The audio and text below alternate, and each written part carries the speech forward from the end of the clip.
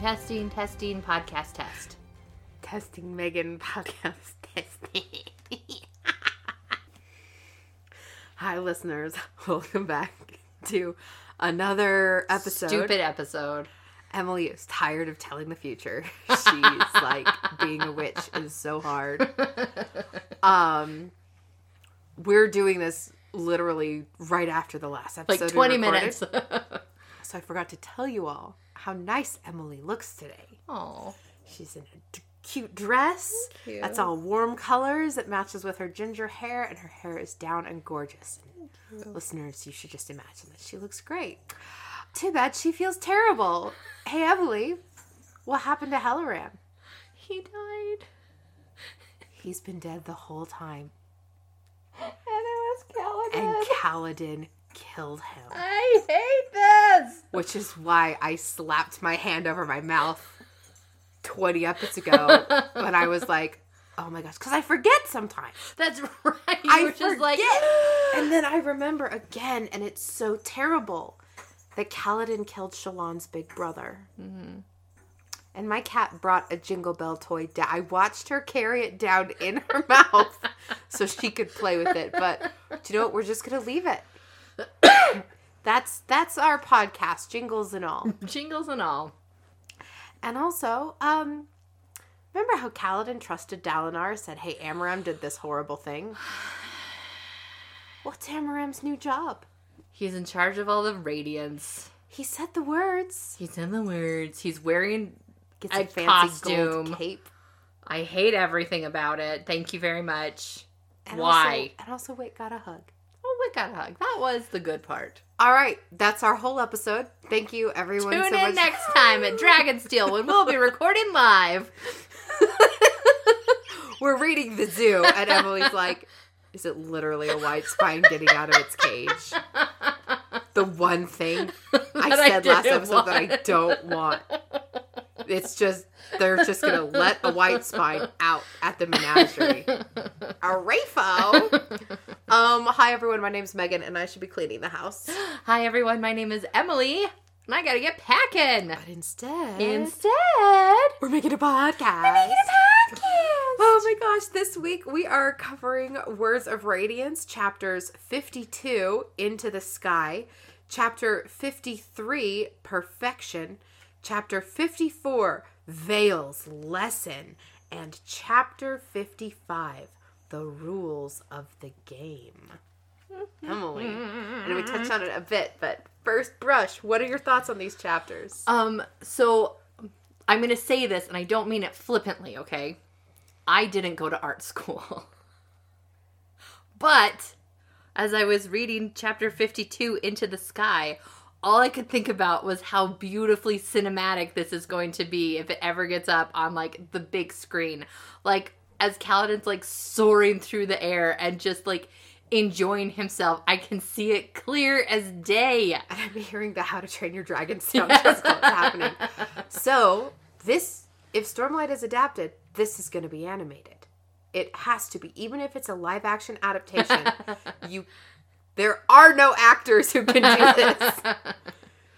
So, I look forward to the animated adaptation of this scene, because even if they use live actors, they're going to have to use a digital double for this. And it could be so good if I could be. You guys, I'm such an Amaram when it comes to the Stormlight adaptation. I'm like, yeah, there's other people who have, like, great talent and skill, but I would do it better than anyone else. I recognize that. But you know what? I'm right. Anyway, chapter 52, Into the Sky. Give me that epigraph. All right, it says, now as the Truth Watchers were esoteric in nature, their order being formed entirely of those who never spoke or wrote of what they did, in this lies frustration for those who would see their exceeding secrecy from the outside. They were not naturally inclined to explanation, and in the case of Corberon's disagreements, their silence was not a sign of an exceeding abundance of disdain, but rather an exceeding abundance of tact. From Words of Radiance, chapter 11, page 6. That feels a lot like, if you can't say something nice, don't say anything at all. They're called truth watchers and apparently not truth sharers. Dang. I'm not calling you a truther. Wonder what their spren are. Truth They spren. probably don't get along with cryptic spren. No. Maybe they are honor spren. No, they can't be honor spren are windrunners. Sorry. Oh, watcher spren. Watcher spren. So, Kaladin is going for a walk. And you guys, everyone, listeners, the Shattered Plains are so beautiful. They're so beautiful. Both Shallan talking about that one overhang that's just brimming with plant life, and Kaladin for this walk at night with like the green life spren buzzing about, the puddles and the shale bark and the vines, and it could be so colorful and beautiful. Or it could be like live action Aladdin. Which is just, the whole movie is pink and gray, and it... Yeah, I know! Hey, Taco, what's up? Hey, buddy. Yeah? Mom, come save me from my little sister. Okay. So we get a brief, not a jump scare. I'm not done talking about this, I've decided. Okay. I was, but then I wasn't. Please continue. Listen, my greatest fear is that a Stormlight adaptation will just be brown and gray. And I don't want that. I'm afraid of that. Like, no fear! Brown and gray color graded Stormlight. One fear! There's so much beauty in the storm and in the setting, and I don't just... Listen, nothing has brought this on except for me looking at frames of House of the Dragon, which is beautiful. Looking at frames of House of the Dragon when the brightness on my screen is too low, and I'm like, I can't see anything. And I'm like, it's called the Stormlight Archives. Please, let there be light, and let there be color, and let there be storytelling cinematography choices, not just gritty realism cinematography choices. Air quotes. Okay. Great. I'm on board with that. I agree with you. I'm like 3 pages in to what I'm hoping will be 30-page essay about the use of light and color in cinematography. Mm-hmm. You guys have heard me go on and on about the properties of light. I think we were even talking about the color from the spheres. Mm-hmm. That, like, realism in lighting today is so informed by, like, what people think is realistic is, like, very basic film lighting, mm-hmm. and not observed real life lighting principles. Okay. And I have so many thoughts and feelings. Great. So many thoughts and feelings. Put it in an essay. Okay. Jenny, this is Jenny Nicholson, not Jenny, friend of the pod's wife, Jenny, who is also a friend of the pod, but doesn't listen to us. Not like Ted. Thanks for listening, Ted. We appreciate you. Thanks, but anyway, I watched Jenny Nicholson's Evermore essay, and it's so well written. Twice. It's so well structured as well, and I admire it. And it got me so excited to work on my lighting essay some more. So I wonder if she had a script, how many pages it is. Jenny. Write in. You know, someday people are going to actually start writing into us. We've had a couple. We appreciate them, especially the one that says we're too mean to Elhokar and too nice to Moash. I disagree in book 1, but now I think I am being too nice to Moash, but we'll see what remains of Elhokar. Right. So, Kaladin's going on a beautiful walk. This reminds me of Robin Hood when he and Maid Marian are walking through, and the fireflies are like green. Yeah. But there's a split second of a little where he just steps off the edge of the chasm. Like it's a very short little paragraph, and we immediately go into Shallan's point of view, and so it's just like, wait, oh, he's practicing. Doing a little foreshadowing. He's going to where he was talking with Wit last and where he got the flute. He's not at the plains by Dalinar's war camp. No. He is by Sadeas's war camp. Mm-hmm. This specific stretch of chasm that he knows better than anywhere else. Yep. Someone else is also by... On a walk! Yeah, on a walk in Sadeas's camp. Who's it? It's Shallan in disguise as a young messenger boy. And I love... Brandon does a really good job at this, because instead of Shallan just looking around and being like, this place feels sad, and then just going on her way, there are like all of these paragraphs about like the wrinkled appearance of the people there, and the slaves going around like hunched over with the brands on their heads, and the smell, and it's just, you can tell it's dingy and it's dirty, and the people don't take pride in their appearance or who they are or who they're fighting for. Like, morale is very low. And she talks specifically about the differences between Sebarial and Dalinar's camps, where Sebarial's is about industry and Dalinar's is about purpose, compared to this one.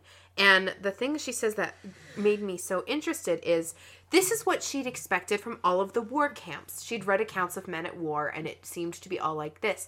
And that Sebarial and Dalinar's camps are more the exception. Yeah. So remember when Kaladin first came into Sadeas's camp, and he says, this is familiar. Yeah. This is what I expected. So Shallan's been doing more trial and error on her talents. We found out if she draws a face for her to study, so the drawing stays, but her ability to use it deteriorates the longer it's been since she's drawn it last. It has to be fresh in her mind. And as someone who hasn't drawn certain characters in forever and was trying to the other day, I was like, how could I forget to draw my own children like this? She gets stopped at the perimeter of Amaram's manor by his guards, because they don't have a wall or a gate. Yeah. And there's new rules apparently about who can come and who can't, and come to the war camps, who can't, and it's kind of been known that like these are newer rules and not everybody knows them, so they're going to give this little messenger boy some slack for not knowing them when their own soldiers don't even know the rules. I want to suggest a thing, like we've been doing with Roswell. I'd like to talk through all of Shallan's story in this chapter, and then all of Kaladin's, which I feel would flow better than us jumping back and forth when the chapter cuts back and forth. Okay, let's do that. But you guys should know that this chapter is concurrent with Shallan and Kaladin, and are doing this on the same night, so it's cutting back and forth to them. Yeah. So she comes to Amaram's house disguised as a boy. She has been watching the house and has prepared several specific disguises for tonight. And the other one is a maid that always leaves this night at the same time. And as a writing tool, I feel like it's a really great move. Because we don't have to read about Shallan just sitting there and making observations. We kind of get to skip all that and just get straight to the action of...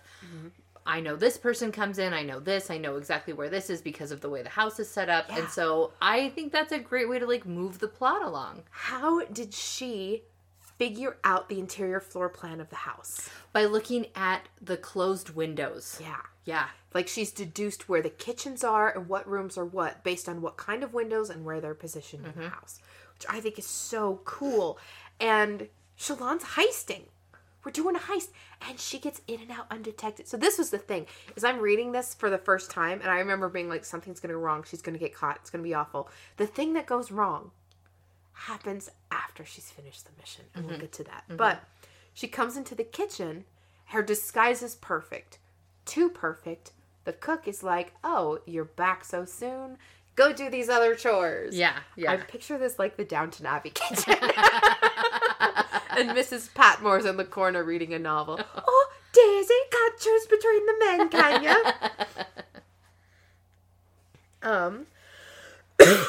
And so, Shallan is like, oh my gosh, how do I like disobey this woman and do my mission without getting this girl in trouble? Because like, if I interact with too many people, this girl won't be able, Telesh, we'll find out her name is, Telesh won't be able to...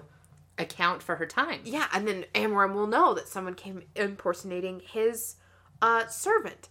Well, things go from bad to worse. Shallan feels, even though externally the plan's going fine, she's like, this will lead to something bad, when she runs into Amaram himself. He's not supposed to be there. He's not. He's supposed to be at dinner with the king and Dalinar.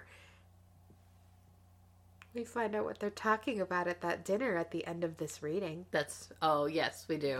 Yep. I hate it. Me too! Dalinar, what is wrong with you? Are we sure that someone else isn't imitating Amaram, and there are 2 Amarams in the camp? Oh my gosh, the prestige. The prestige!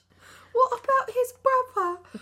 But Amaram knows his servants, and he knows their personal lives. Like, whoever Shallan has decided to imitate, she's like, oh, a low-born Dark Eyes in the kitchen. And this, I think, is again Shallan being like, oh, nobody pays attention to the Dark Eyes. They're not important. Nobody pays attention to the servants, because that's not how she was raised. That's not what she knows. Mm-hmm. But Amram is like, I literally promised your father I would see you married well, and I know the trials of your courtship. Amram seems like a great boss. Mm-hmm. He's just like, all you have to do is pick. It's your choice. You just literally have to pick one. Well, Pattern undoes the lock. She gets into Amaram's secret room. So she sends him out of the house. Right. So she tells him, oh, there's a messenger for you. And I'm like, Shallan, you were just worried about, like, people wondering who was going to be there. And so she sends him out on which I thought was a fool's errand to get him out of the house. Yeah. So that she can have Pattern unlock the door and go into this secret room that the Ghost Bloods are like, go figure out what it is. Hey, what is it? It's a room of maps. It's a room of maps. Not only that, but it's maps that Amaram has notated. Mm-hmm. And Shallan goes into, like, she's cracking the code he's using on the maps, where he's using a set of glyphs phonetically, like a new alphabet, even though men aren't allowed to learn how to read. Mm-hmm. And so she starts taking memories, and she also starts sketching the maps.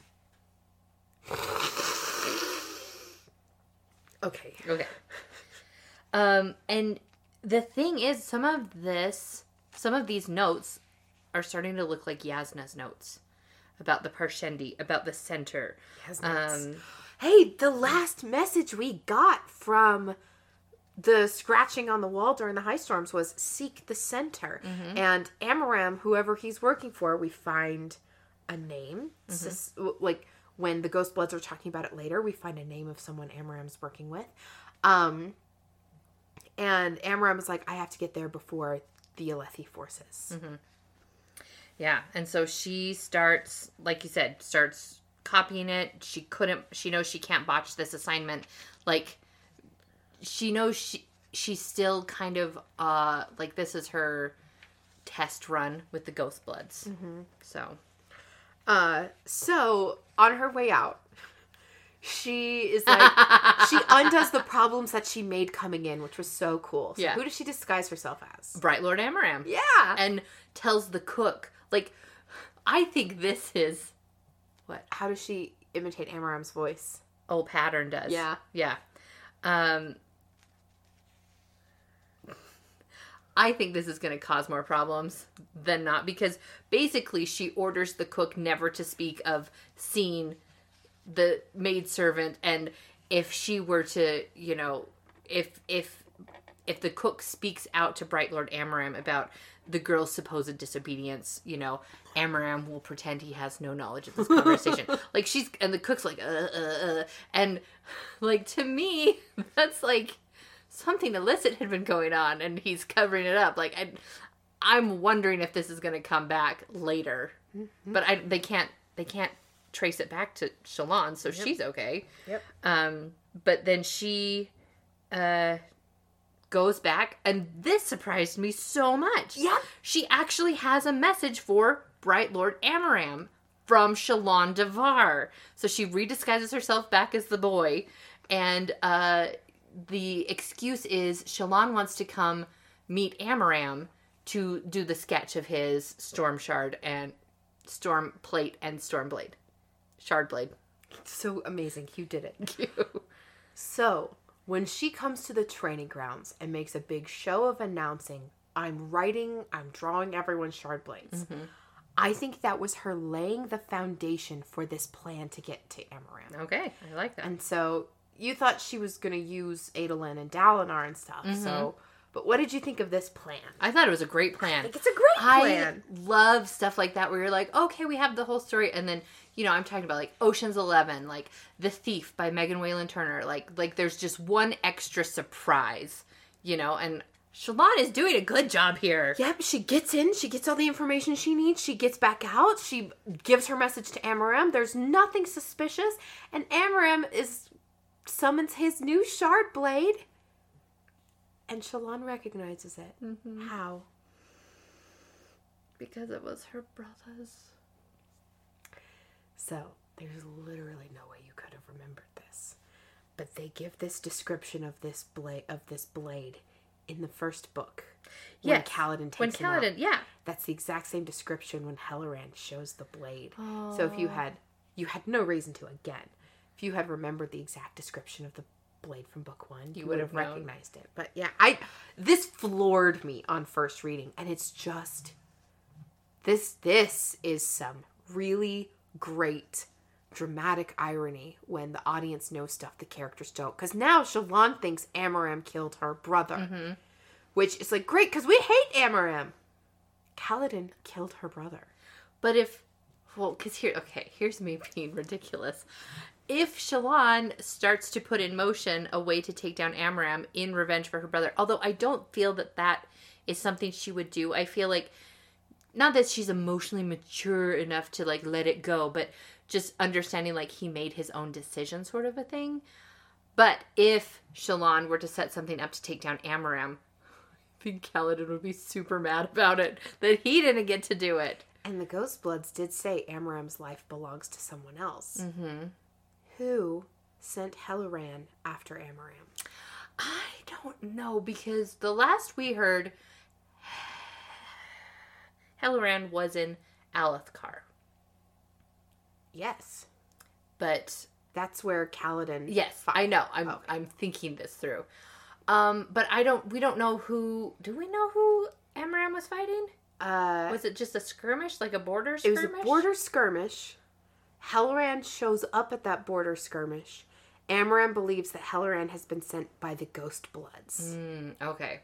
And we have got the first 2 secret societies confirmed. Okay. Ghostbloods are one. Now, Amaram is part of a secret society, and I don't think they've given us the name of that society yet. I don't think they have yet either. I know what it is. Anyway, there's one more secret society in this book, but we haven't hung out with them a bunch yet, so. I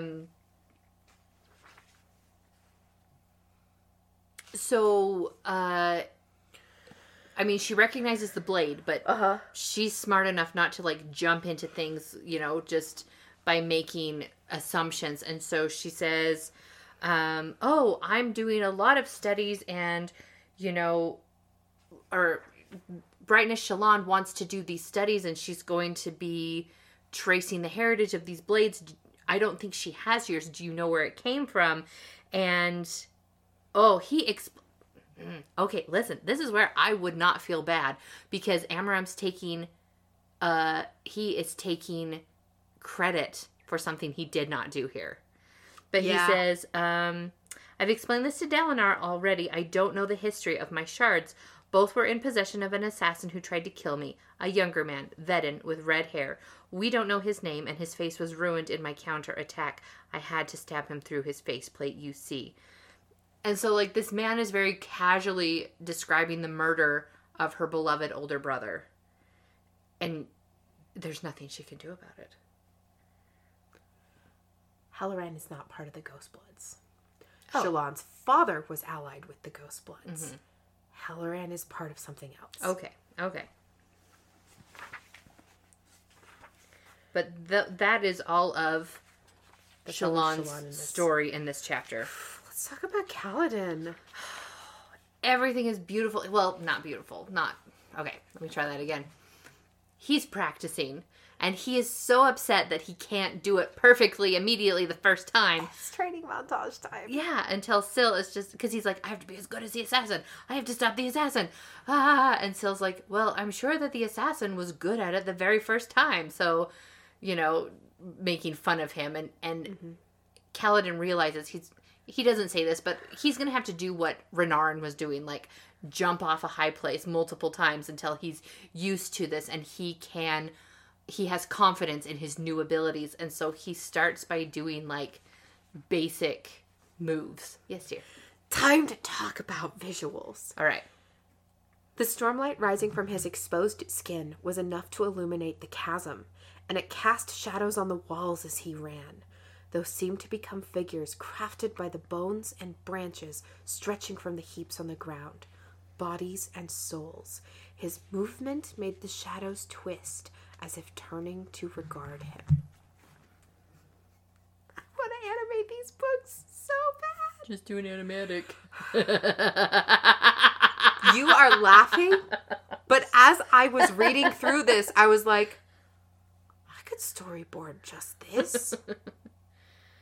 There's other roads I must walk down first,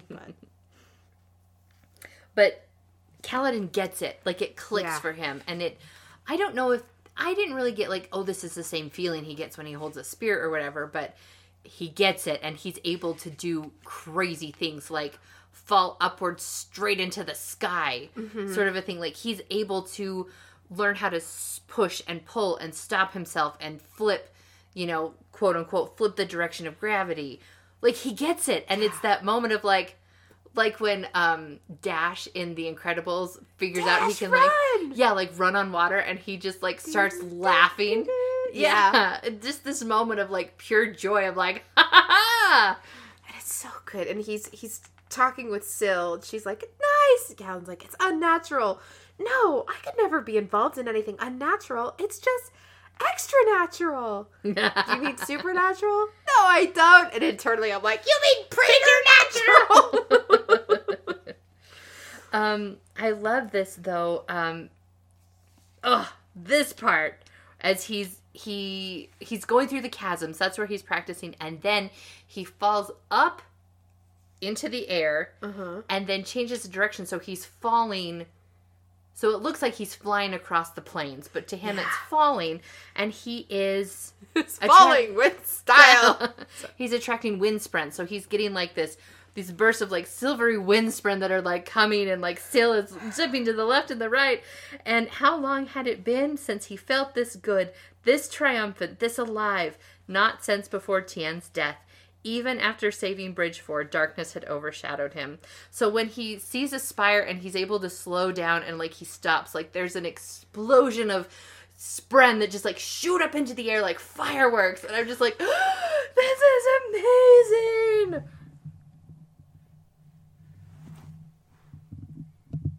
This has to be animated.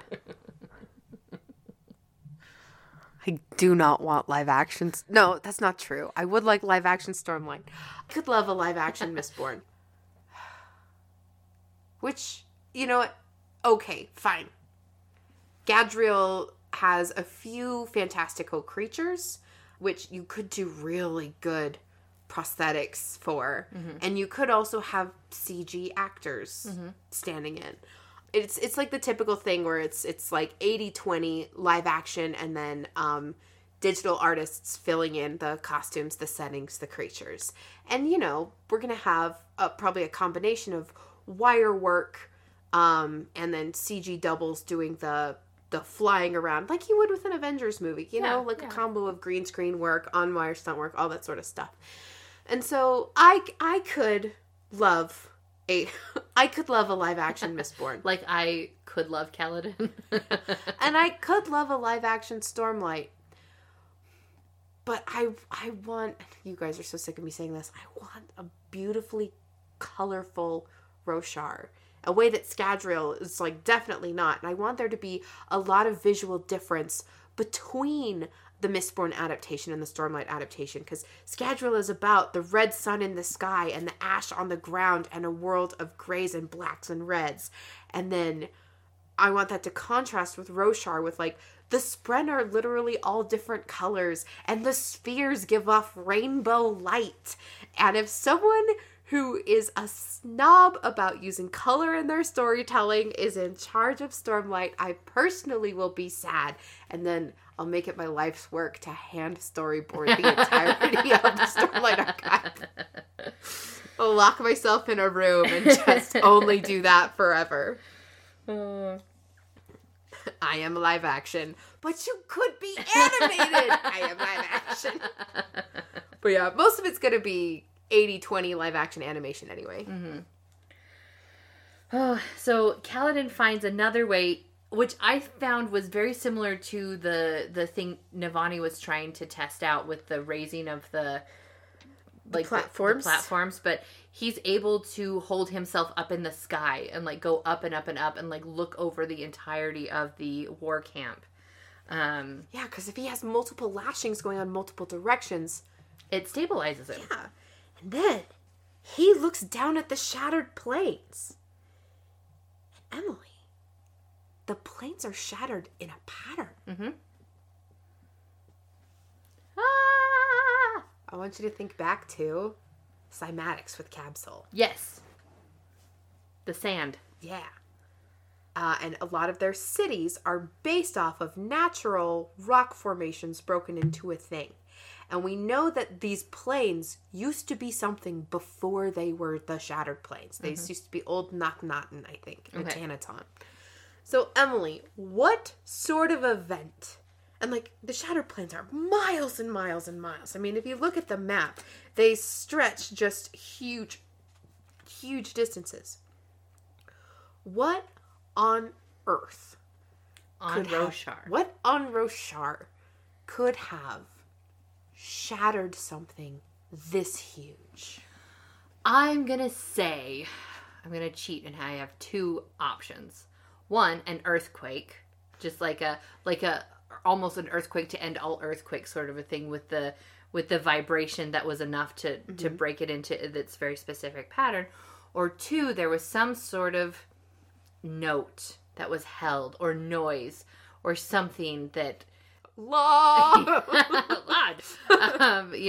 that resonated and the land responded to it in some huge, maybe during like one of the battle 5,000 years ago where, you know, it was like the battle to end all battles or the desolation to end all desolations. I've been trying to get you to do this for a while now, Syl said. It's like when I first picked up a spear, Kaladin whispered. I was just a child. Were you with me back then? All that time ago? No, Syl said. And yes. It can't be both. It can't. I knew I needed to find you, and the winds knew you. They led me to you. He's a wind runner. And so Kaladin talks about what's the difference between practice and skill. Mm-hmm. And anyone with practice can develop skill, and some people just do also have predilections to natural things. Skill, yeah. My natural skills are for storytelling. Mm-hmm. My natural skills are not for art. I've had to work so hard to be a good artist. Mm-hmm. But I'm really good at storytelling. And I'm like, I want to storytell with art. Mm-hmm. So there you go. That's a bit about me. Nice. Hold on. Can I talk about Szeth? Yes. So he's on the forefront of Kaladin's mind is how to defeat the assassin in white, because he's been tasked to keep Dalinar safe, mm-hmm. and this is going to be like an impossible situation for him to keep, Dalinar safe if he can't do what Szeth can do. And so, you don't think he has a friend, Kaladin said, but how does he do what he does? And Syl tells him it's the blade that he has, the weapon. Yeah. And Kaladin's just like, okay, so if I need to beat him, like, he doesn't want to broach this, mm-hmm. because he knows Syl feels so strongly about it, but he's just like, Syl, I can't fight him without a shard blade. Like, I can't do it. And he's like, I've avoided it so far, but like, Syl, what are we gonna do? Because she's like, they're evil. I don't... Okay, so here's the part where we're getting into like the lore of everything. Because she says they're evil. Kaladin's like, it's because they're the oaths of the Broken Knights. Where did they come from in the first place? How were they forged? Can a new one be forged? One that doesn't bear the stain of broken promises?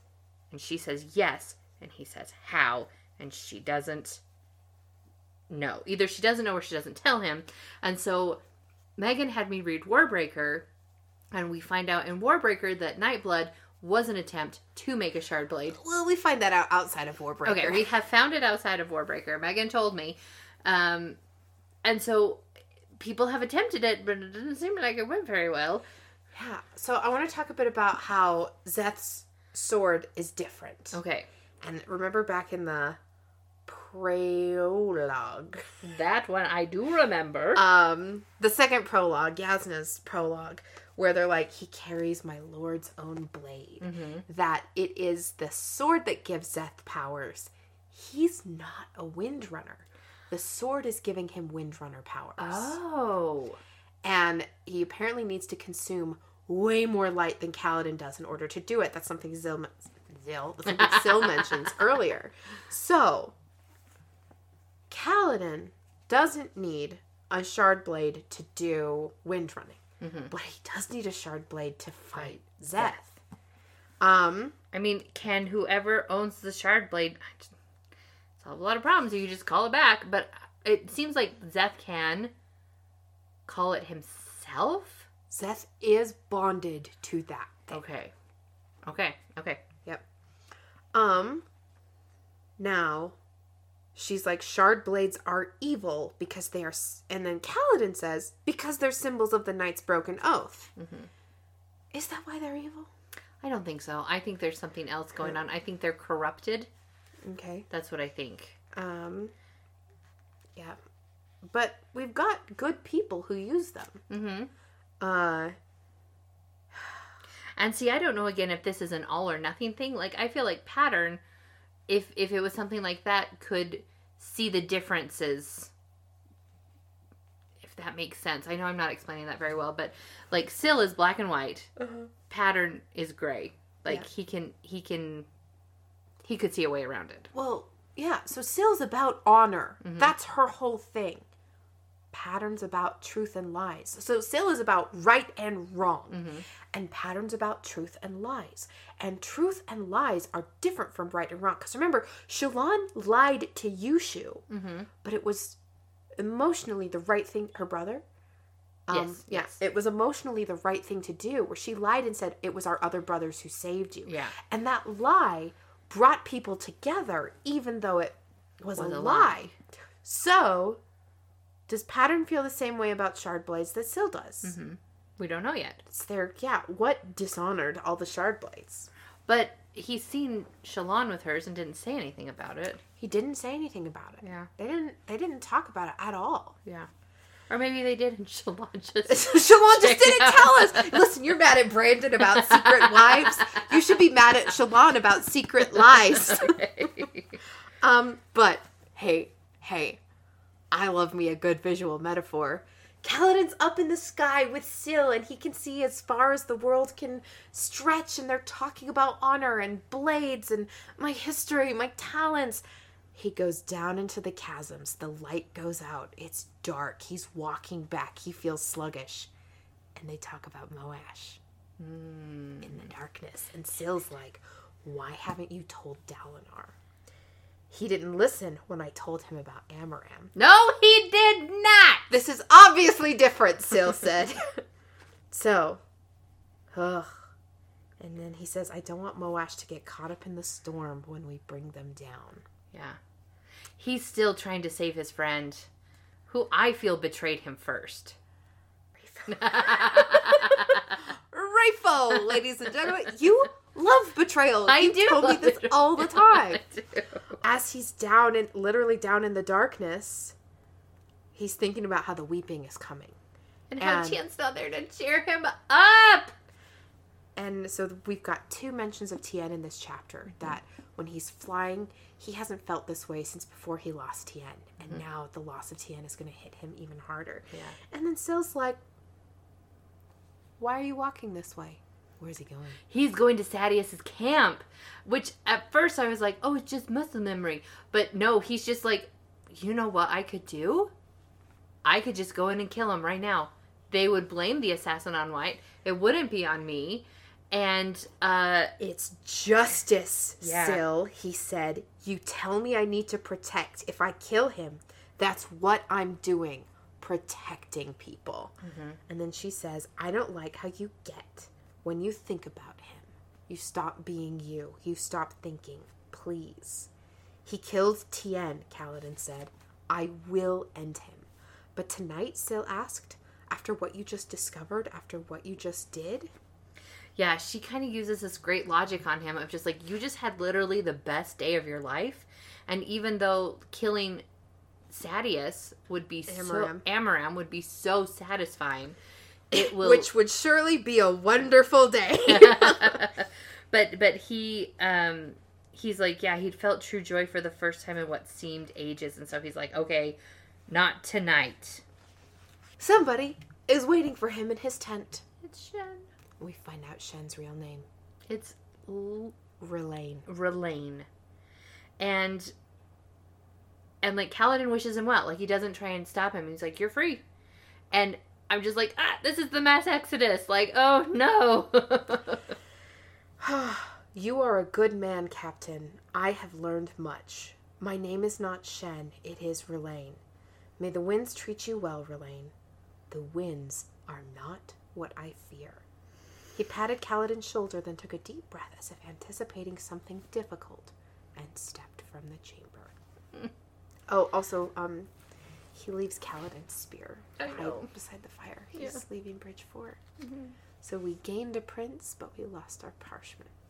I am so afraid that there is going to be, like, in Prince of Egypt, Moses, the plague song where, like, Thus saith the Lord, I send a pestilence and plague into. I send an adverse storm again upon your plains, upon your men. It changes all the, what we know. And now we've lost our friend Rlain. I send the shards. I send the storms. Thus saith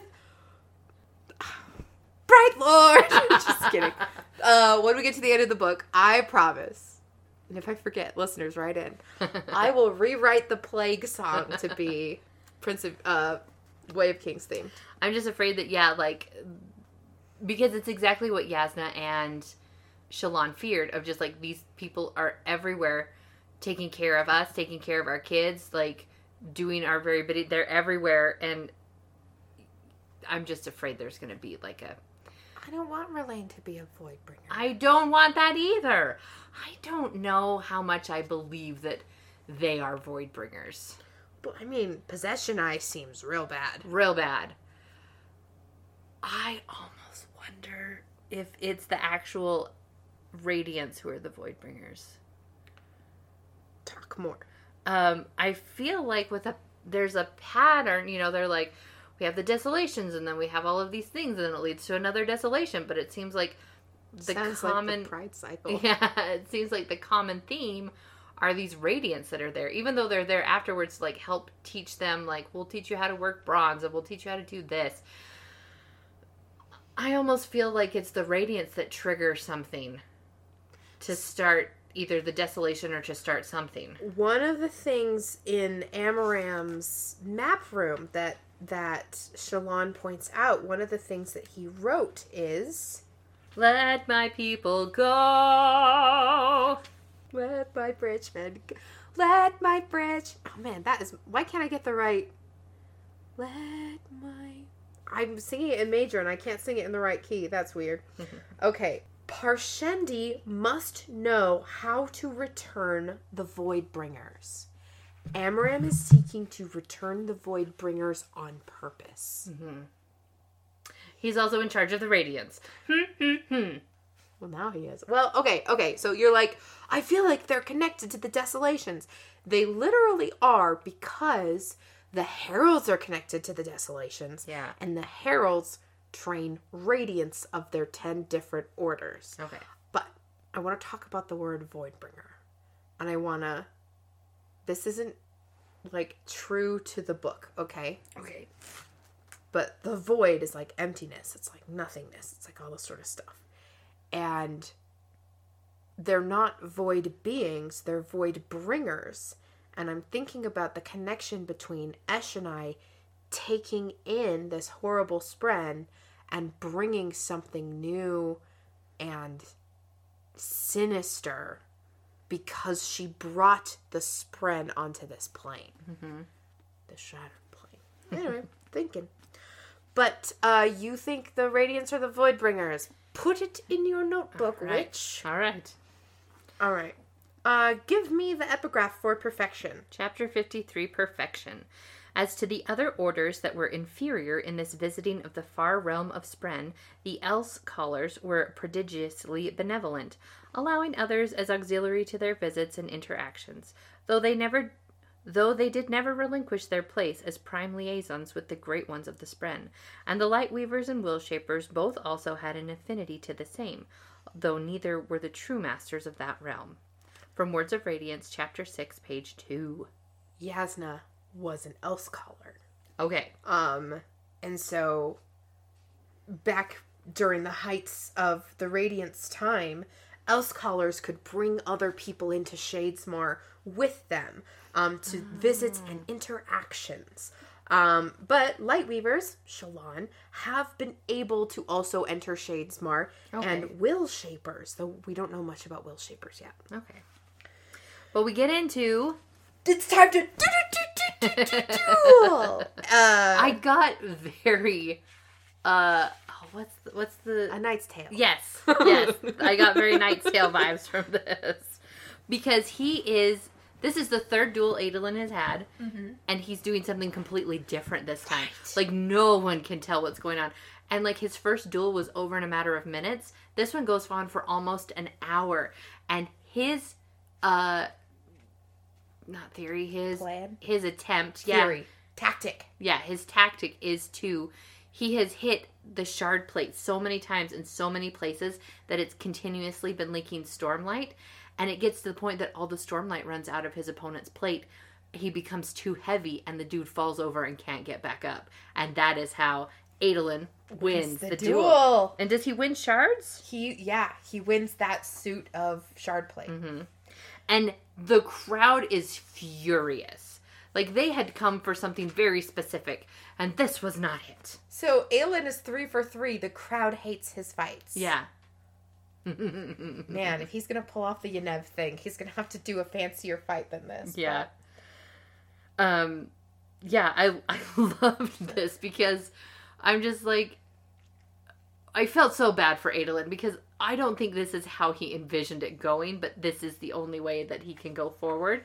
And so, when he goes backstage, he's got Navani who's looking over him, making sure he's not injured. Renarin is there to be like, oh, this is great, and then... What is it that tempts people to do a Renarin voice? What did I say? Oh, this is great! No, there wasn't a voice. It's not like, oh, Adolin, you did such a good job! I think for Narn... Yes, cousin, you did wonderful. I'm kidding, Elhokar's not there. And there's a knock, and... He's expecting the cousin of the guy who was defeated, who is Relis, who's the overall dude, yeah. And it's Shallan who comes in to be like, "You were wonderful. That was incredible." And he's just like, oh, "I didn't see you like when it started." And she tells him, "I went to burn a prayer." And I wasn't there, but I caught it, like I saw you.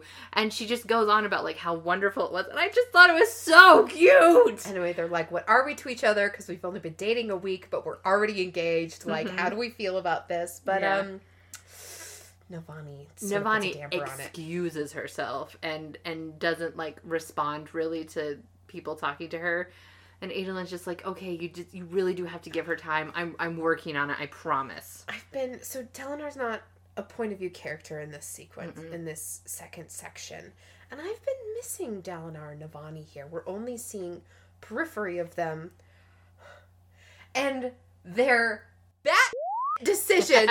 Sorry, that's about Dalinar. But like, oh my gosh. I'll talk to Amarim about it. I'll investigate this. And he just puts him in charge of the Knights of Radiant? Ugh. But anyway, Shallan has figured out what to do. She has a plan. But she's going to explain it tomorrow at dinner. Because guess who comes in now? In a huff. Relis is real mad. And he's like, it's an insult. The duel was, that wasn't a real duel. But he also has, what's her name? The judge, Isto, who's just like, listen, he didn't break any rules. Like, it was a legit duel. Isto is not happy with Adolin, because she was the one who, like, his first duel, she's like, it requires 3 pieces to be broken, and he just, like, picks up one and crushes it. He's like, how about now? So, how about now, Benson? But Isto and Relis are both really mad, and so this is what Adolin's been hoping for. Oh, I'm so glad it worked, because it almost, like, I think it only worked because of the people involved. I don't think it would have worked on everyone. So, it worked. Good. He is just like, why don't you find me yourself? Kind of the same conversation they've been having. And the guy's like, no, I've already told you. And finally, Adolin's like, fine. If you're too afraid to do it alone, I'll do it 2-on-1. Yeah. He says, I'll fight you and whomever you bring together. And he gives up, he's like, all 6 things that he has, all their shard blades, shard plate, everything. Because as Shallan has just mentioned, you need to do something spectacular at a duel for this plan to work. And they turn to the judge. It's like, you witnessed this? And the judge is like, you know what you're agreeing to? And Adolin's like, oh, yeah, I can defeat 2 at once, no problem. Mm-hmm. And,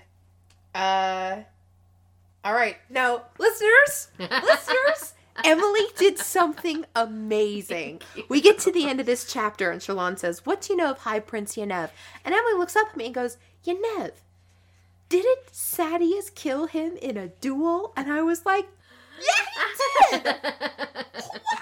I pay attention.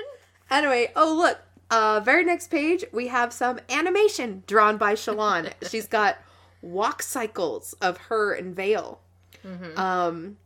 And the thing that I love about this is, 1, it's actual animation. Oh, yeah, there's a little Kremling. A Lady's Pace by Brightness Axeface. A proper Vorin lady walks with her safe hand covered by her free hand, both held before her. She steps with poise and deliberation. Head up, back straight, feet level with the floor. She does not sway her arms or raise her toes like a common dark eyes at a farm dance. She does not slouch. And so, through this walk cycle that, shout out to Ben McSweeney, has drawn, we see the Shallan character is stepping with the ball of her foot first. It's not exactly tiptoeing, but it's emphasizing the pad of your foot to do your steps, to be quiet. Mm-hmm. And if you notice, the shoulders and the head remain pretty constant across all 6 of these drawings. Yeah. Well, below we have Veil, who's literally doing all of the opposites of Shallan. Veil is letting her arms swing back and forth separately. She's pointing her toes up, so she's landing with her heel first. And you see the difference of the slouch. So when her foot's planted, you guys, I've drawn so many walk cycles as an animator. When the foot's planted, that's the tallest part of the cycle. Well, okay. When the foot first plants, that's the lowest part of the cycle. And then when you push off that foot to propel yourself to the next step, then you're standing up straighter and taller, and then you plot again. And so she's method acting. Yeah. She's not only drawing what Veil looks like, but she's learning about Veil's attitudes and how she moves and stuff. I like this page. So technically, look, there's my animated Stormlight right there. All right, Veil's lesson, Emily. Chapter 54, Veil's lesson. There came also 16 of the order of Windrunners, and with them a considerable number of squires. And finding in that place the Skybreakers dividing the innocent from the guilty, there ensued a great debate. From Words of Radiance, chapter 28, page 3. What's a squire? I'm wondering if it's someone who has not the full abilities, but like lesser abilities, but like they assist the Windrunners, and so that's why I'm wondering if I don't know what I'm wondering. All right. So in our world, a squire is a knight's assistant. Yeah. Right? And you get apprenticed to a knight, and you learn knightshiphood. And you get apprenticed to a knight, and you learn knightshiphood from them and stuff. So Emily, I think that's a great guess. Windrunners and their squires arrive at some place, and there are Skybreakers dividing innocent from the guilty. Which sounds like there's going to be like a mass execution going on. So we've got So the Skybreakers, the head of their order is the Herald Nail, Naylan, who's real into justice. So, but then the Windrunners, they're headed up by Yezrian, who's the king of the Heralds, and they're about honor. So, what are some of the differences between absolute justice and judging with honor? I think intent is a big one. Like, I mean, going back to the shoemaker who made shoes for sick kids, you know. Some weirdo with a shard blade showed up and killed him for justice. Yeah, and I don't think that was justice. Hey, if that... Never mind. Okay. So, but Shallan is disguised as Veil, and I love this because I feel like she is cosplaying her own individual D&D character. Original character. The original character, steal. Yeah. And I love it. I love that it fits on her like a second skin. Like, it's not something she has to work terribly hard at. I mean, she still has to be aware of, like, dark eyes versus light eyes, like the social niceties and stuff. Yeah. But I like that it's not so difficult for her. She does mention Veil feels more authentically Shallan than Shallan does. Yeah. But the Ghostbloods have set up a little pavilion somewhere, and in a small valley in the hillside full of clefts and ridges, and every single one has been turned into an explosion of life. It's beautiful. So beautiful. Colorful. Wonderful. I'm so worried about the not worried. I'm more like, I want the adaptations to be good so bad that it will, like, emotionally undo me if they're poor. No pressure.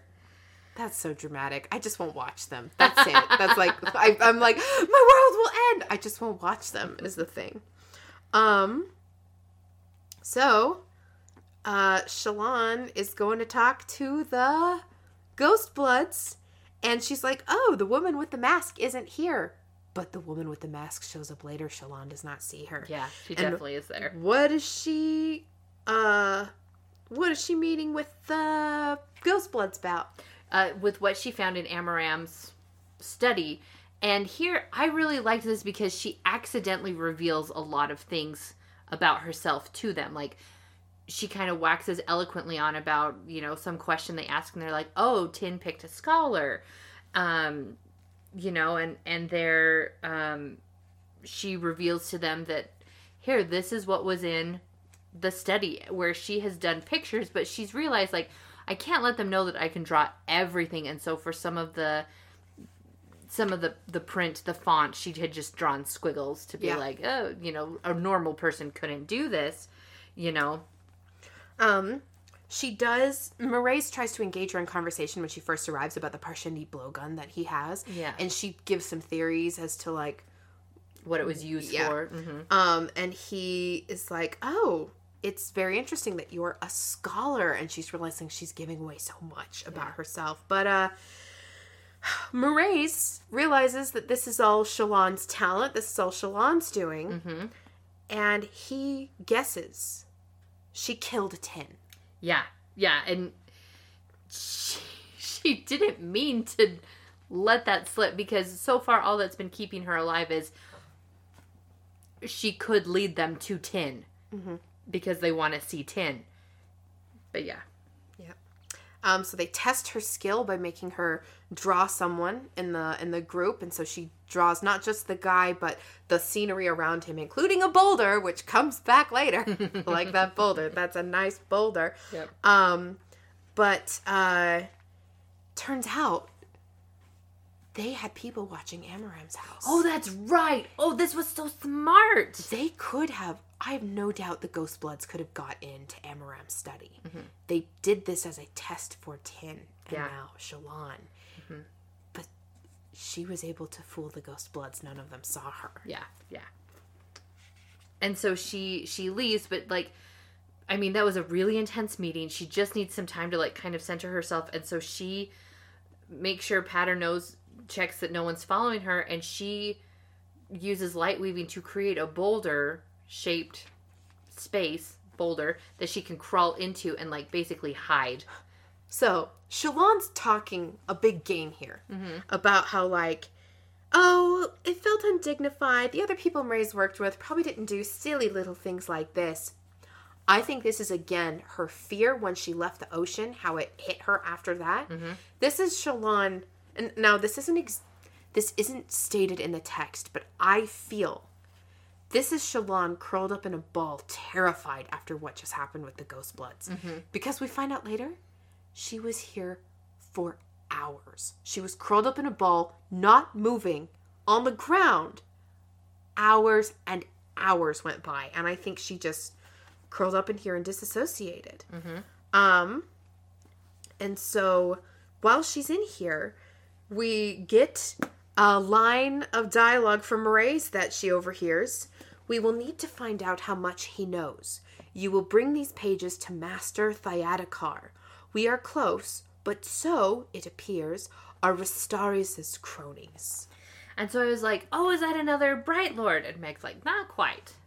So these names are both mentioned by Gavilar as he lays dying. Yeah, was it this person? Was it Sadeas? Was it? Yeah, was it Sadeas, Thyadakar, or Restaris? So, Thyadakar is the leader of the Ghostbloods. Oh. Mraize is not king of all Ghostbloods. Okay. Mraize is very highly ranked, but Thyadakar is the top of the Ghostblood food chain. Okay. And then Restaris is the top of the society of which Amaram is a part. Okay.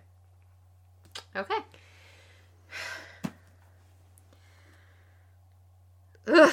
And they both want the same thing. It says, we are close, but so are Restaris' cronies.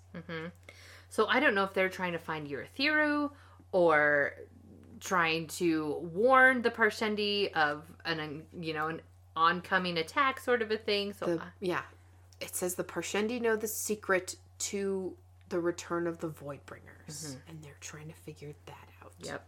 All right. And so, because Shallan had taken a carriage or a palanquin or something, and so she had sent Pattern on with a message to have him, like, say inside the carriage, like, I'm in the carriage, please go forward, we'll stop at this point, I'll get out, don't look. Wait. I want to talk about one more paragraph from... so somebody asks Mraize a question. Shallan couldn't make it out. No, I'm not worried about that one. The old fool sows chaos, but does not reach for the power offered by opportunity. He hides in his insignificant city, listening to its songs, thinking he plays in world events. He has no idea. His is not the position of the hunter. This creature in Tukar, however, is different. I'm not convinced he is human. If he is, he's certainly not of the local species. I think he's talking about Taravangian at the beginning, listening to songs, City of Bells. See, I do have a good imagination. You do. But I don't know what creature they're talking about. Okay, so I agree with you on Taravangian. We haven't met this creature in Tukar, but flag that for later. Okay. So I think Mraize is underestimating Taravangian. But they're saying that he sows chaos. Do you think they know his connection to Szeth? I don't think so. Okay. And so Shallan had already sent her carriage ahead using Pattern's voice inside the carriage to tell the driver, I'm already in. When you get to this spot, stop, let me off, don't look, and I will pay you handsomely for your discretion. Well, something real bad happened. The coachman and his Parshendi porters were all murdered. Yeah, and burned. Yeah. To look like bandits. But Shallan's like, who would be stupid enough to believe that? We're so far from bandit territory. Yeah. And so I don't know if it was the Ghostbloods or if it just happened to be a random attack. I don't think it's random. Yeah. So. And she's like, how could I have done this so nobody died? And listen, she's sad about this, but she's not torn up about this. I think more clearly, she's not letting herself be torn up about this. So I think pre-lesson, Shallan would have flipped out at this. I mean, she killed her dad. Yeah. Probably. I mean, she's not exactly a reliable narrator. That's true. But she is a pretty intriguing character. All right, let's talk about rules of the game. Emily, give me an epigraph. All right, chapter 55, the rules of the game. The considerable abilities of the Skybreakers for making such amounted to an almost divine skill, for which no specific surge or spren grants capacity. But, however the order came to such an aptitude, the fact of it was real and acknowledged even by their rivals. From Words of Radiance, chapter 28, page 3. Skybreakers are the justice people. Okay. So, they're making... We don't know... We need one more sentence before this. Okay. Because we don't know what considerable... making such what. Mm-hmm. We don't know. We need one more sentence to get full whatever. But Skybreakers can make a lot of something. Mm-hmm. Anyway... It's time to go on a date to the zoo. Okay. So some people do throuple ship Kaladin, Shallan, and Adolin. I could see that in this chapter. Yeah. I friendship them. But it is very fun to see all three of them stuck together. I was about to say, yeah, like, it was so fun to see their interactions where, like, they were literally, there was no one else to distract them, no one else to, like, interrupt them. Mm-hmm. I really liked it. But, Adolin is being guarded by Kaladin today. Just Kaladin. And they have a little interlude and finally Adolin's just like, I'm so happy it's you today. Oh boy, you know. But I love this because a carriage waited, pulled by two mean-looking horses. All horses looked mean with those two knowing eyes and sudden movements. Poor Kaladin. Who's driving the carriage? It's Wit! Wit's back! He's back! Oh. And he's like, why did you lose my flute? And Kaladin's like, I don't know, because Kaladin was worried about the bridgeman in Sadeas' camp. He wasn't worried about objects or belongings. Yeah. I'm a soldier, not a musician. And Wit's like, if you knew the history of that flute, your brain would turn upside down. Yeah. Because I would shove you out of the carriage. So I don't know if this is from a different world or what the significance is of this flute, but I'm sure Sigzil might be able to tell us. Yep. I think Wit knows about Kaladin being a windrunner, because he's like, don't go flying off on me. And Kaladin's like, oh, you know, Wit said nonchalant, flying off in an angry tirade, that kind of thing. Where I'm like, listen, if you have to explain it, then you meant the other thing for sure. Yeah. What do you want from me? Ah, so you're thinking, good. From you, my friend, I want one thing. A story. What kind of story? That is for you to decide. I hope it will be dynamic. If there's one thing I cannot stomach, it is boredom. Kindly avoid being dull. Does Kaladin tell him a story in this chapter? No, he does not. Maybe he'll tell him a story later. I hope so. I like Wit coming back. They're talking about the farming that's happening. So Barial is setting up permanent farms here, figuring out how to do it. Mm-hmm. Well, Adolin then pokes out and sees Wit. He goes, you! It's so funny. Kaladin's like, you! And Adolin's like, you! And then later Shallan's like, you! And at that point, Wit says, yes, people certainly are good at identifying me today. Perhaps I need to wear... And then what happened? So, Kaladin has been worried ever since Tef said something about Shallan being an assassin. And he's worried that her safe hand is hiding poison pins or a knife or something. And so he's just determined to watch her very closely. Well, Shallan takes off running at Wit, and Kaladin's first thought is like, this is it. This is the assassination attempt I've been waiting for. Hand to knife. He's ready to go, but just a hug. Yeah, she, grabs Wit in an embrace, her head against his chest, her eyes squeezed shut. And it freaks everybody out, including Wit. And I love seeing Wit so wrong-footed. Yeah. Because we don't. Yeah. And it's for something as innocuous and innocent as a hug. He's raising an eyebrow at Wit, who looked completely flabbergasted. He stood with his arms at his side as if he didn't know what to do with them. And we remember Wit was the one who had talked to Shallan and told her, keep moving forward. Like, take the thorns out, the light will come. And Shallan's like, I always wanted to thank you, and I'm so sorry I never did. And, like, she just has so many, like, she's so grateful to him for everything he's done. But everyone's, like, staring around. They're like, you hugged Wit. Oh, my gosh. I didn't know that was possible. Like, ugh. It was just such a fun, lighthearted scene, and I thought it was so fun. After Adolin helps Shallan in the carriage, he turns to Wit. Hands off. She's far too young for me, child, Wit said. That's right, Adolin said with a nod. Stick to women your own age. Wit grinned. Well, that might be a little harder. I think there's only one of those around these parts, and she and I never did get along. I'm assuming another World Walker. Maybe. Is it the Nightspren? Wit and the Nightspren. The Night Watcher is a very good guess. Thank you. It's wrong though, huh? It is wrong, but it is close. Thank you. You, completely on accident, said the name of this character in our last episode. I'm gonna go back and listen to it. Okay. Her name is it's not like a name, it's like a word. Oh. And you said the word, and I was like, witchcraft. All right. Try not to flirt with the girl, Wit whispered. This is to Kaladin. Mm-hmm. Young Adolin seems to be growing possessive. Or, what am I saying? Flirt with the girl, Kaladin. It might make the prince's eyes bulge. Kaladin snorted. She's light-eyed. So, Wit said, you people are too fixated on that. No offense, Kaladin whispered, but I'd sooner flirt with a chasm fiend. Boy does not have time for romance. I'm sure that could be arranged. You could use a good kiss! Oh yeah, I'm gonna check in with you on a shipping update. How are you feeling about your Shaladolin? I'm feeling real good That's about nice. it. At least, listen, I don't want to make any more guesses because I was just so good at this one.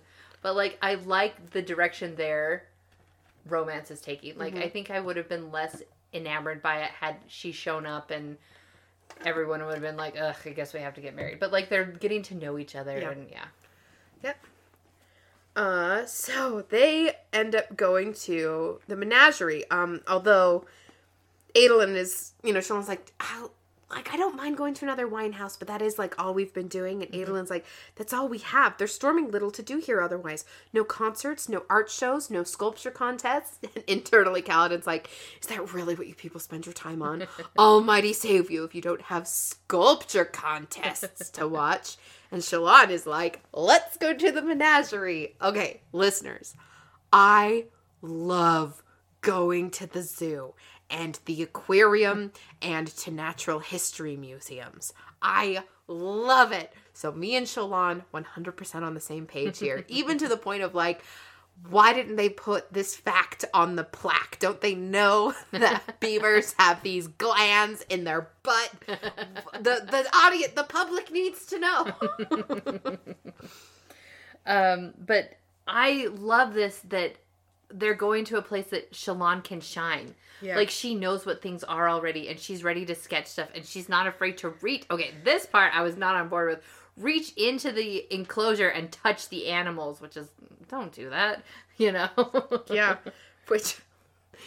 she just grabs stuff. Look, as a child, definitely. I put my hand in every public fish pond there was. Yes, you did. Yep. I'm sure you did. So, we learn the full story of Yennev, and Shallan is going through Brightless Eli's account. He and Gavilar spoke beforehand that, hey, I'm going to do this thing. Because they wanted to get rid of Yennev, and they couldn't. Legally, they wanted to get rid of him without, making a fuss. So, Sadeas does this incredible duel, like raising the stakes of what he's laying on the outcome of the duel several times throughout the match, and then he defeats his opponent soundly, and like they previously agreed upon, Gavilar stands up and's like, oh, there's this tradition of a boon. I will grant you a boon, anything you wish. And Sadeas says, I want to fight Yennev. I think what he actually says is, I want Yennev's beating heart on the end of my shard blade.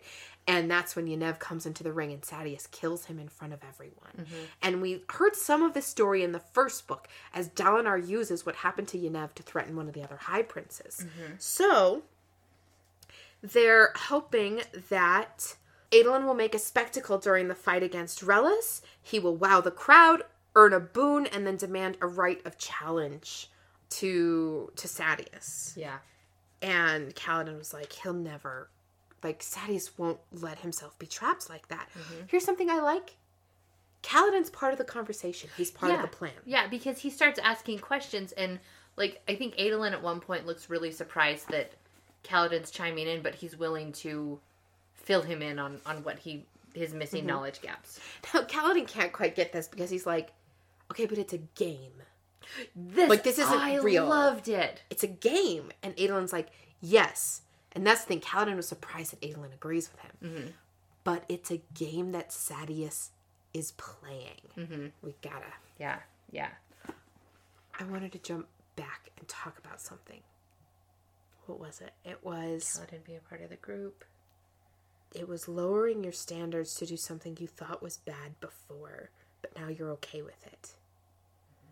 Anyway, I wanted to parallel it to Dalinar agreeing to use human-pulled bridges in the first book. Oh. But now I can't remember. It was something in Shallan's chapter. Sorry, I can't remember. All right. Anyway, Shallan wrote this whole plan out, and she gave it to Adolin and says, give this to your aunt, and your father will know if this is actually a good idea. I loved that. I loved that she wasn't just like, here's what you should do. Do all this. But she's like, get the blessing of, your dad and aunt, because it's going to affect them. Like, she's intelligent enough to know that. Yeah. And so, because to do the exact same thing, they're going to need Elhokar to stand up and grant the boon. Mm-hmm. And here's the thing, like, I feel like if Dalinar even just told Elhokar, do this thing, he would do it in such a way that he'd be like, wait, what line was I supposed to say again? Oh, Adolin, line? Uncle, line? Dalinar has to put his hand like a Muppet. No. I mean, Elhokar's probably useful for at least that one thing. Mm-hmm, mm-hmm. But anyway, what are the creatures? The white spine. So you guys, last episode, which we just recorded before starting this, Emily's like, I hope that White Spine Uncaged is not about an actual white spine that's in a cage. And it looks like it is. Sorry. I can be happy. Or am I just a monster in a cage? That's not the most annoying thing that happened in this chapter. Before we get to the absolute horrible thing at the end. Oh, I guess we have a few more pages to go. But, when they get back to the carriage, Wit is no longer there. Mm-hmm. And there is a man, a younger fellow in brown trousers and a white shirt, a cap on his head. I'm sorry, sir, the man said. He had an accent Kaladin didn't recognize. He paid me well, he did. Said exactly where I used to stand so he could sort places. I think it's still Wit. I think you're right. I think Wit used magic and he changed his appearance. I don't think this is another person. I think the reason Kaladin doesn't know the accent is it's an off-world accent. Mm-hmm, mm-hmm. Yep. Anyway, they're like, oh, it doesn't matter. Doesn't matter that Wit left. Because they're asking, like, are you going to go back to the king? He's like, I don't know. We're going around all the animals and stuff, and Shallan is sketching and having a great time. There's sky eels and a bunch of water, and this is not a well-run zoo. Mm-hmm. This is not an ACA accredited whatever. But they do get to see a chicken. They do. And Kaladin's like, this thing is so weird. It's only got shell on the very front of its face. Which is how Shallan described it at Middlefest. And Kaladin's like, what does this chicken do when a storm comes? It's not squishy enough to hide in the rocks. And it can't hide in the whole shell. Haha, joke's on you, Kaladin.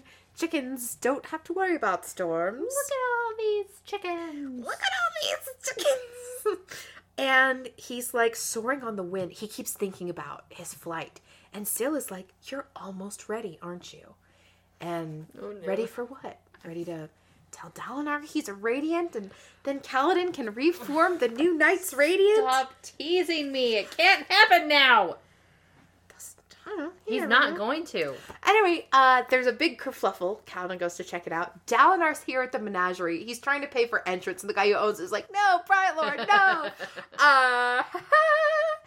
Your presence is a grand blessing from the heralds upon my humble collection and your distinguished guest. Amaram, he wore a strange cloak, bright yellow gold with a black glyph on the back. Oath? Kaladin didn't recognize the shape. So it's glyphs can be stylized to look like things. Remember, way back in Kharbranth, Shallan was looking at glyphs stylized on signs to look like pictures of what they sold. So anyway, the double eye, he realized, symbol of Dalinar was going to announce at the feast, but as Amaram insists on wearing the cloak, because he's so stupid. I suppose it needs to be stated. Under the king's direction, I have commanded the refounding of the Knights Radiant. Let it be spoken of in the camps. The ancient oaths are spoken again, and Bright Lord Amaram was, at my request, the first to speak them. The Knights Radiant have been reestablished, and he is at their head. No! Look at this new Yesrian we have. He has the powers because he has a shard blade. I don't think it's because he has a spren. Does he even have powers? I don't think he does. I don't think Dalinar knows the first thing about what a Radiant Dalinar really is making a huge misstep here. Mm-hmm. I mean, not in bringing back the Knights Radiant, but in... Kaladin told him what he did. Yeah. Why is he... Why? Oh, Megan, I am so angry. I'm so upset right now. Listen, So... Listen, if I were Kaladin, this alone would be enough to break my trust in Dalinar. Yeah. Like, I don't care that... I mean, he was honorable. He saved us from the Bridgemen. Like, he's kept all of this, but how...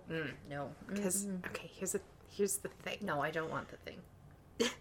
Dalinar declaring the Radiance like this reminds me of Michael Scott declaring bankruptcy. He's just like standing in the middle of a parking lot. I declare bankruptcy! Dalinar doesn't have a spren. Yeah. So like Dalinar doesn't know what the words actually mean. Yeah. He's just seen in his visions, speak again the ancient oaths. Life before death, strength before weakness, journey before destination. Yeah. But the words without the intent are meaningless. It's the will and the word from the Belgariad again. Yeah. So, yeah. So, prophesy, witch. Kaladin is going to... Okay, several ways this could go. So they're at the menagerie. This has just been announced. Oh. The next chapter is called White Spine Uncaged. Oh, here's the thing. Kaladin's going to have to use some of his powers to save the people there, and Dalinar's going to see you have the power, and Amaram's going to see that Kaladin really does have the power, and he's going to get all pissy about it, because, once again, this lowly dark-eyed bridgeman is showing up a High Lord, but, oh. You should know the next reading is the very end of part 3. Okay. Yeah, I think Kaladin's powers are going to be revealed. And that Dalinar is going to be stuck between, well, this was a very public thing. Amaram did diddly squat after I just announced this. He's embarrassed me, but I don't know that... Kaladin's going to be outed. That's what I think. Okay, what does that mean then? And so, okay, Dalinar's like, you've used your powers. You've done a huge, great service. I was wrong. Be a Knight Radiant. And Kaladin will say no. I'm going to go do my own thing. Dalinar has no power, authority over this. You can't just say you want to be in charge. Turn in his spear and his badge.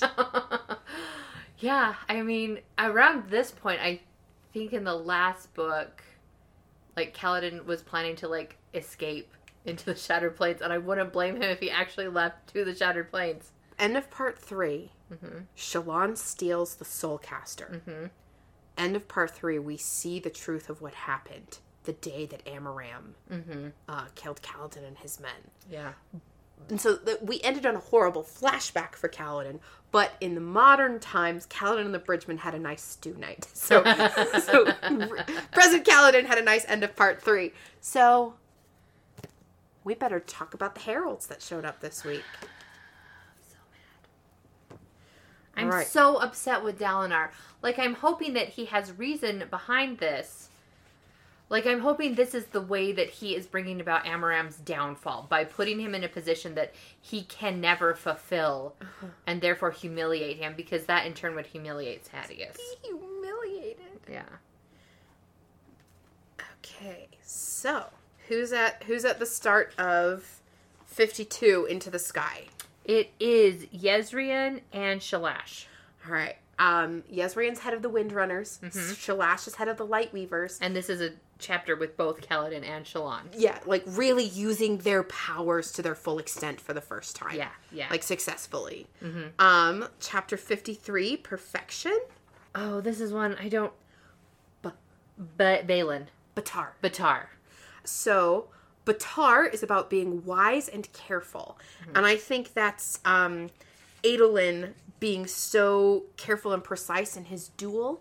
And she's there twice because he's very careful. Yep, and he's very wise at the end by saying, I'll fight you and whoever you bring. Smart move, Adolin. You know how to make a spectacle.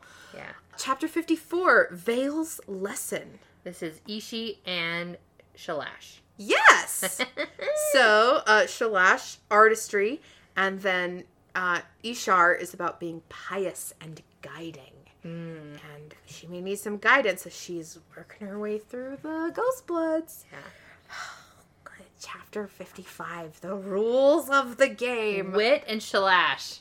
And I think both of those are pretty self-explanatory. Yeah. Ugh. All right. So, next week, Emily, you are going to read White Spine Uncaged. Okay. Chapter 57, To Kill the Wind. And Chapter 58, Never Again.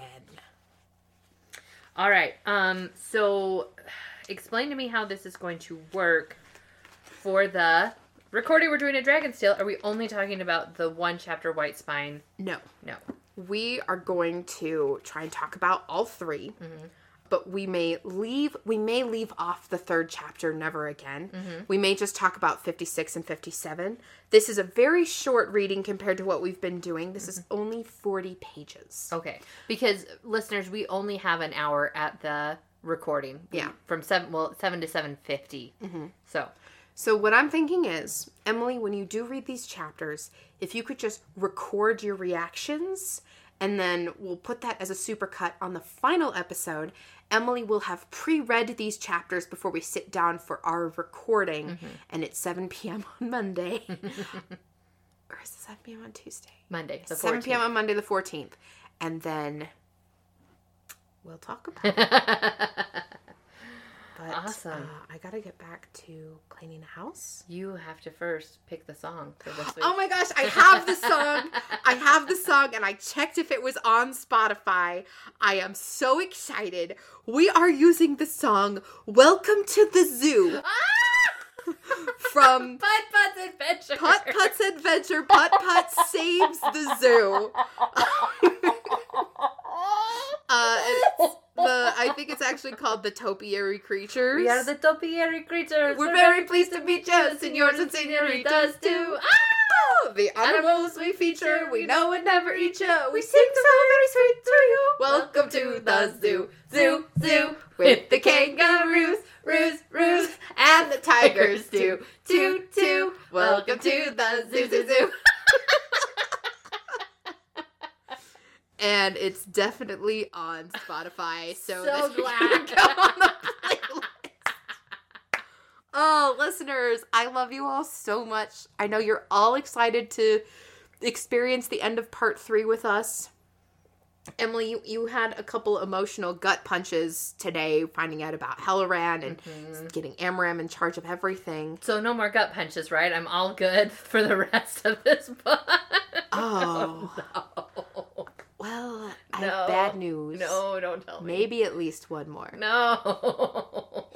I'm sure the ending of part 3 isn't that strenuous. I mean, it's not like we've been scrambling to get these recorded so you can get to it right away. But, spoiler light. Okay. Does someone die? How is that spoiler light?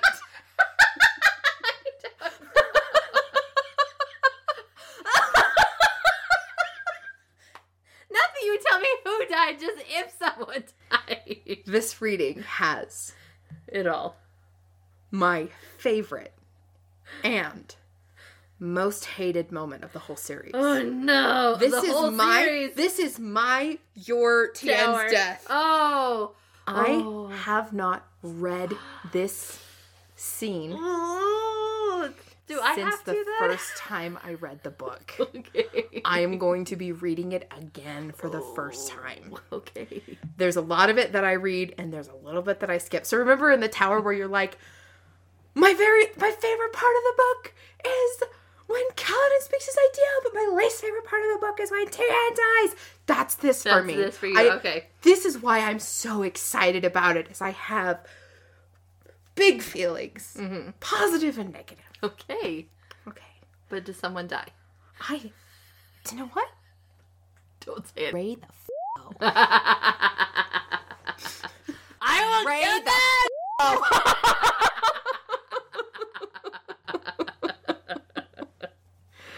Okay. Fine, I will. Emily, thank you so much for doing this podcast with me. welcome. I have so much fun. Thank you for your patience when I go off on a long tear about philosophy and film adaptations of these books. And I think you'll either have a great or terrible time with the next reading. One of the two. But I gotta get back to cleaning the house. I gotta get back to packing. I believe in you. I believe in you. Ready? Ready, break.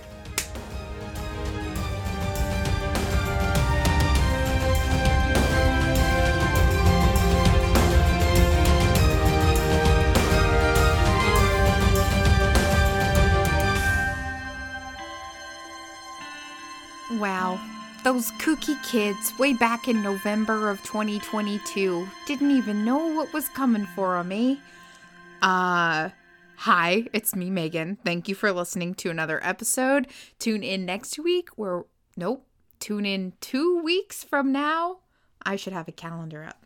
Tune in Thursday, March 16th, when we will post a recording of our Dragonsteel live event, which was so much fun. And Emily finally read White Spider Uncaged. Oh my gosh, for the rush, we did it. But before that, tune in on Thursday, March 9th to hear our Roswell coverage. Because listeners, things are super picking up now in season 2. You gotta tune into our Roswell coverage. Lots of stories, lots of jokes, lots of aliens. You'll love it. Special thanks to Michael B. and Cardi for use of his song, A Passing Storm, in all of our intros and outros. Michael, we love this track.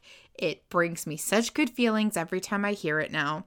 Listeners, I hope February's treating you well. I have been absolutely deluged with rain and freezing cold in California. Honestly, it's been a little rude. But March is here, and the year marches ever on. So, do you know what? Have a good day. And I believe in you.